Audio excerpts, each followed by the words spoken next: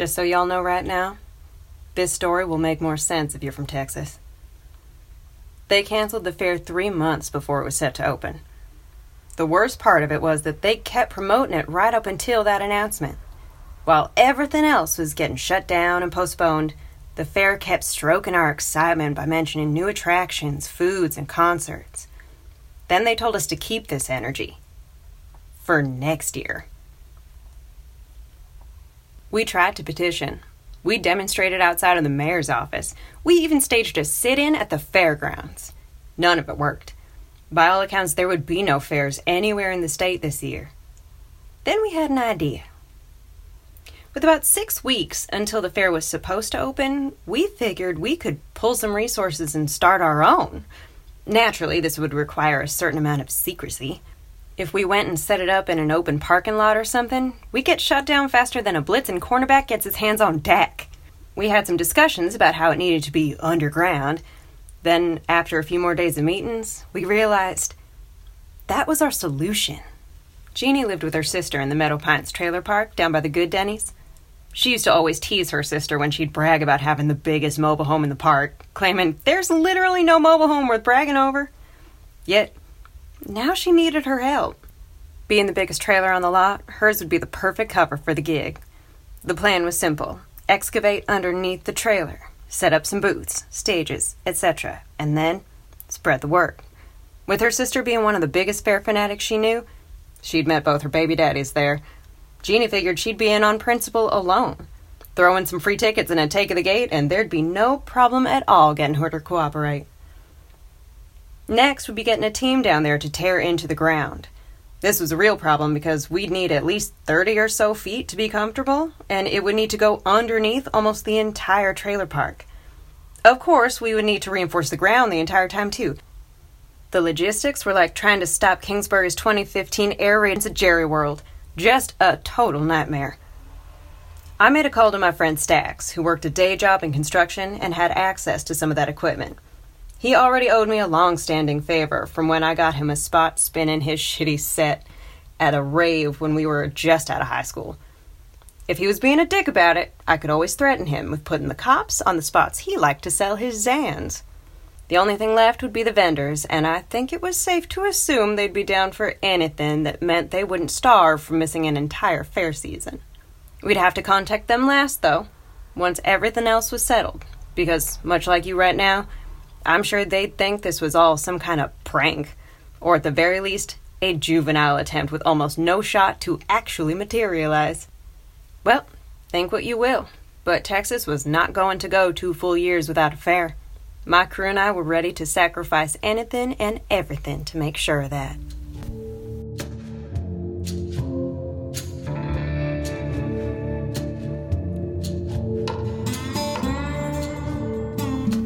Construction started on the 11th. At first, we thought about just grabbing shovels and starting ourselves. That way, we wouldn't have to deal with stacks at all.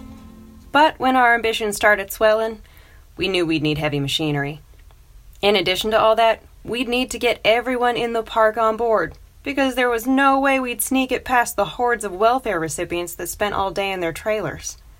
So, I called a meeting.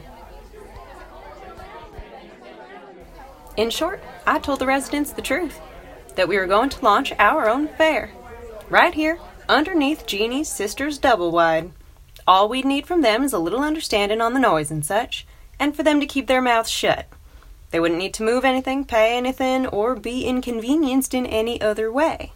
Then when we launched, they'd get free admission and food vouchers. They were initially reluctant. These were Texans after all, and they valued their property rights. So I changed my approach and told them exactly that. We were all proud Texans, and when have we ever let big government wrangle us? When had we ever let anything wrangle us? We certainly didn't do that at the Alamo. We descended from the brave souls who defended that post. Well, ladies and gentlemen, now it's our turn. All we asked for was a little understanding with the temporary noise and rumbling. And maybe, if or when the cops come around, no one knows anything, you know? That would be all it would take to give us all our fair. Just like we should have, anyway. Looking back, I probably had them in the palm of my hand from when I said proud Texans. I didn't even have to remind them that the president and Congress made that anti-fair mandate in Washington Redskins territory. Gross.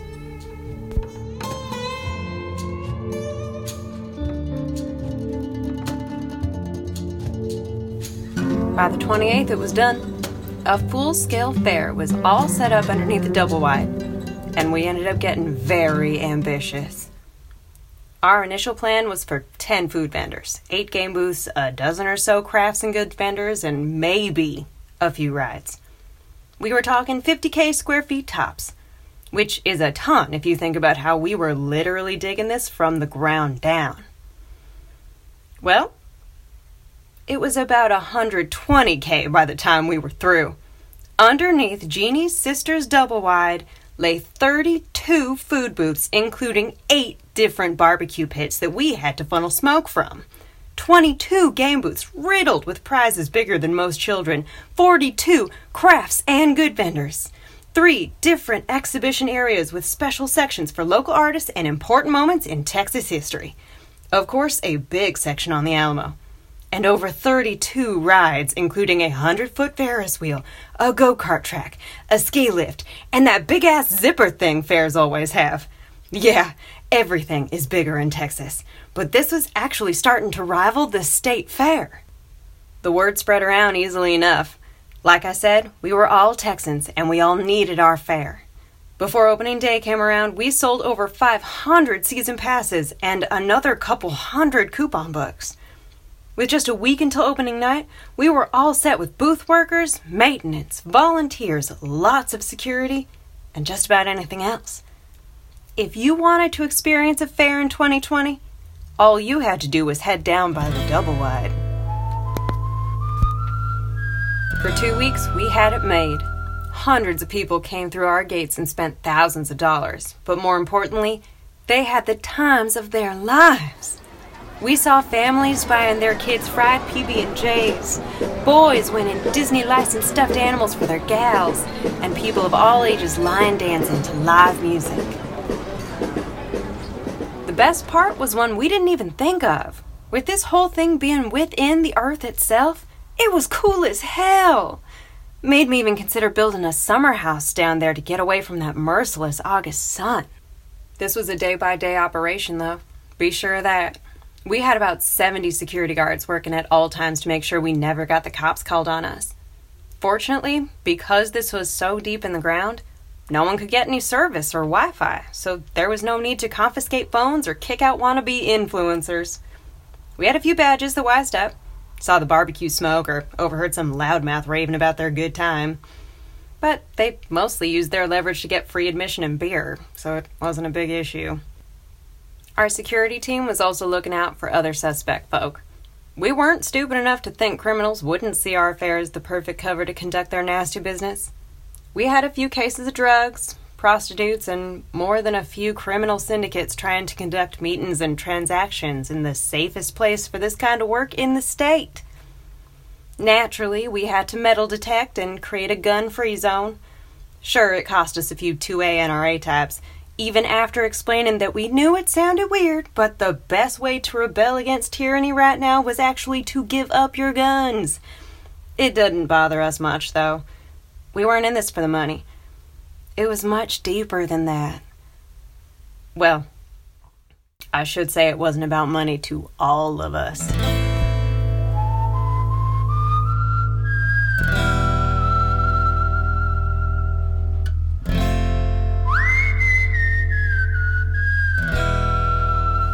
When the park became filled to capacity nearly every evening, Jeannie started asking about how much we were taking in before taxes, she joked. I didn't think much of it, because poor people are always interested in how much money other people have. So I told her to stick with the counters after closing if she wanted to see the report. Suddenly, a good chunk of our crew began taking an interest in business accounting, so I knew there was trouble brewing. None of us had expected to host a legit fair underneath a trailer home. We had thought it would be a small operation to give some people a taste of what they looked forward to all year. We should have listened to Dr. Dre when he told us. Because as it turned out, the business end of this shit turned our friends against us. What ended up happening was sometime around the 3rd week of operation, security caught some little pissant with a bag of perks trying to sell them out of one of the porta potties. We actually caught him off a sting operation using an 11-year-old, if you can believe it. We bounced this turd into the holding room and got one of our top guys to interrogate him. Oxy wasn't too popular this far from Houston, so he had to have had a special supplier. We didn't really care who gave it to him, but we wanted to know what the big picture was. Remember, we were only planning to run another 2 weeks, but if we had big-time dealers trying to move their junk through our fair, we would have some major problems way before then. Turned out that this kid was given the perks by a shady character outside of Whataburger after sparking up a convo about how he had been making so much cash moving some new product. All this kid could tell us was he was a Latino dude with a Dez Bryant jersey on, aka nothing that could distinguish him from the hundreds of other dudes we see down here every day. We confiscated the pills, cut him loose, and told him not to show his face in this fair again. Like dumbasses, we thought that would end it, but, of course, it was just the beginning.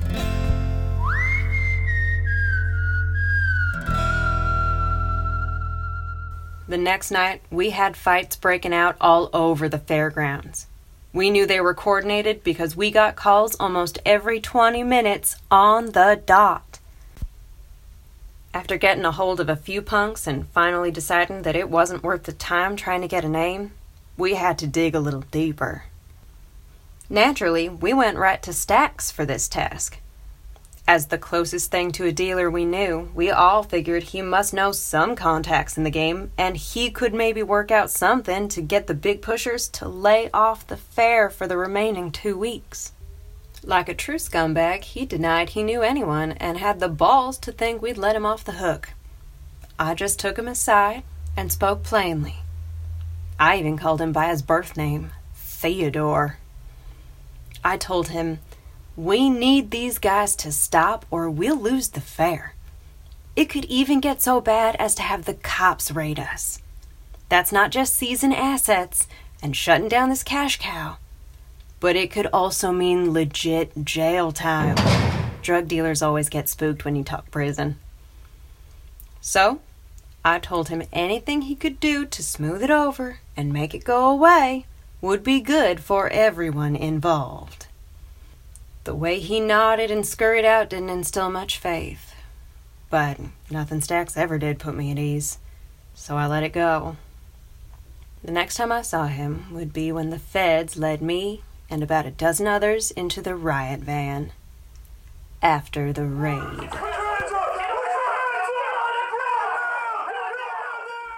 I talk a lot of shit about the cops, the feds, anything involved with government, really. But I have to give them credit for getting me pens, paper, and other stuff to write this out. They'll probably just call it a confession, but whatever.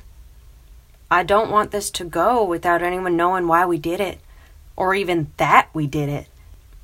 Much of this story might be shocking, but the fact that the half-tarred wannabe DJ who used to sell his leftover Xanax to middle school kids ruined it for everyone should come as a surprise to no one. I try not to think about how he's the one getting the best plea deal. After I had the talk with him, he went right to his supplier. The guy told him that it was Tommy Galtieri who was sending goons down to the fair to start shit since we cracked down on his perk pipeline. I had no idea the mob operated in this part of Texas, mostly because they didn't.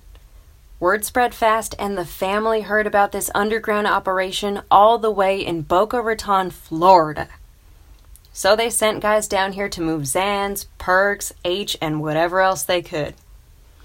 I also didn't think this part of Texas was a market for that junk, but I learned the hard way that drugs sell anywhere.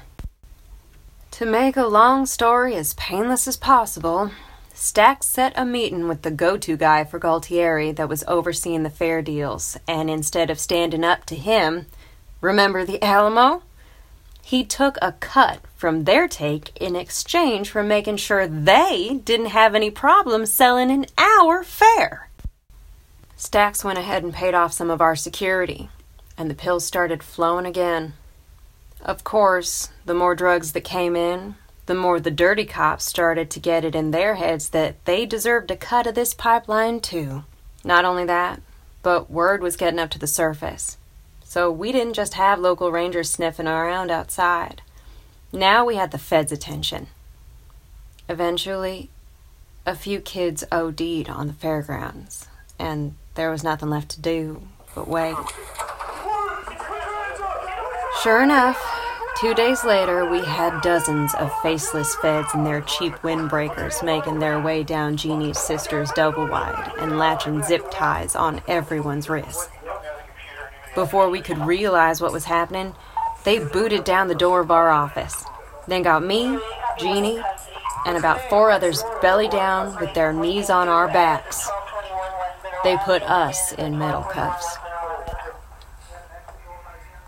The jacked up thing was that once we were locked up, I learned the rest. There was over $70,000 in cash recovered from the trailer.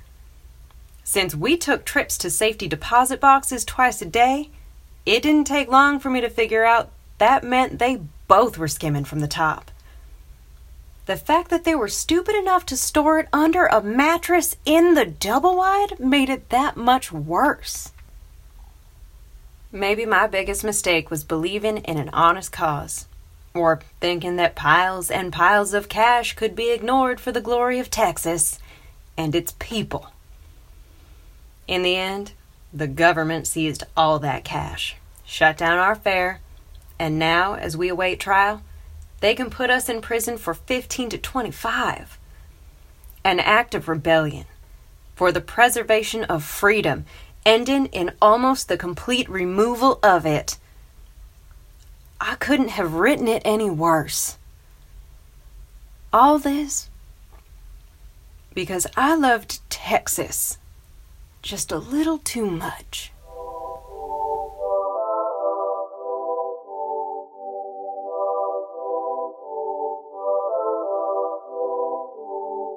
That was Down by the Double Wide, written and produced by me, Josh Ramirez, and performed by the amazing Faith Kearns. Thank you so much for listening and for spreading the word. We're going to go ahead and do all horror stories in October, so every Monday we'll have a spooky story.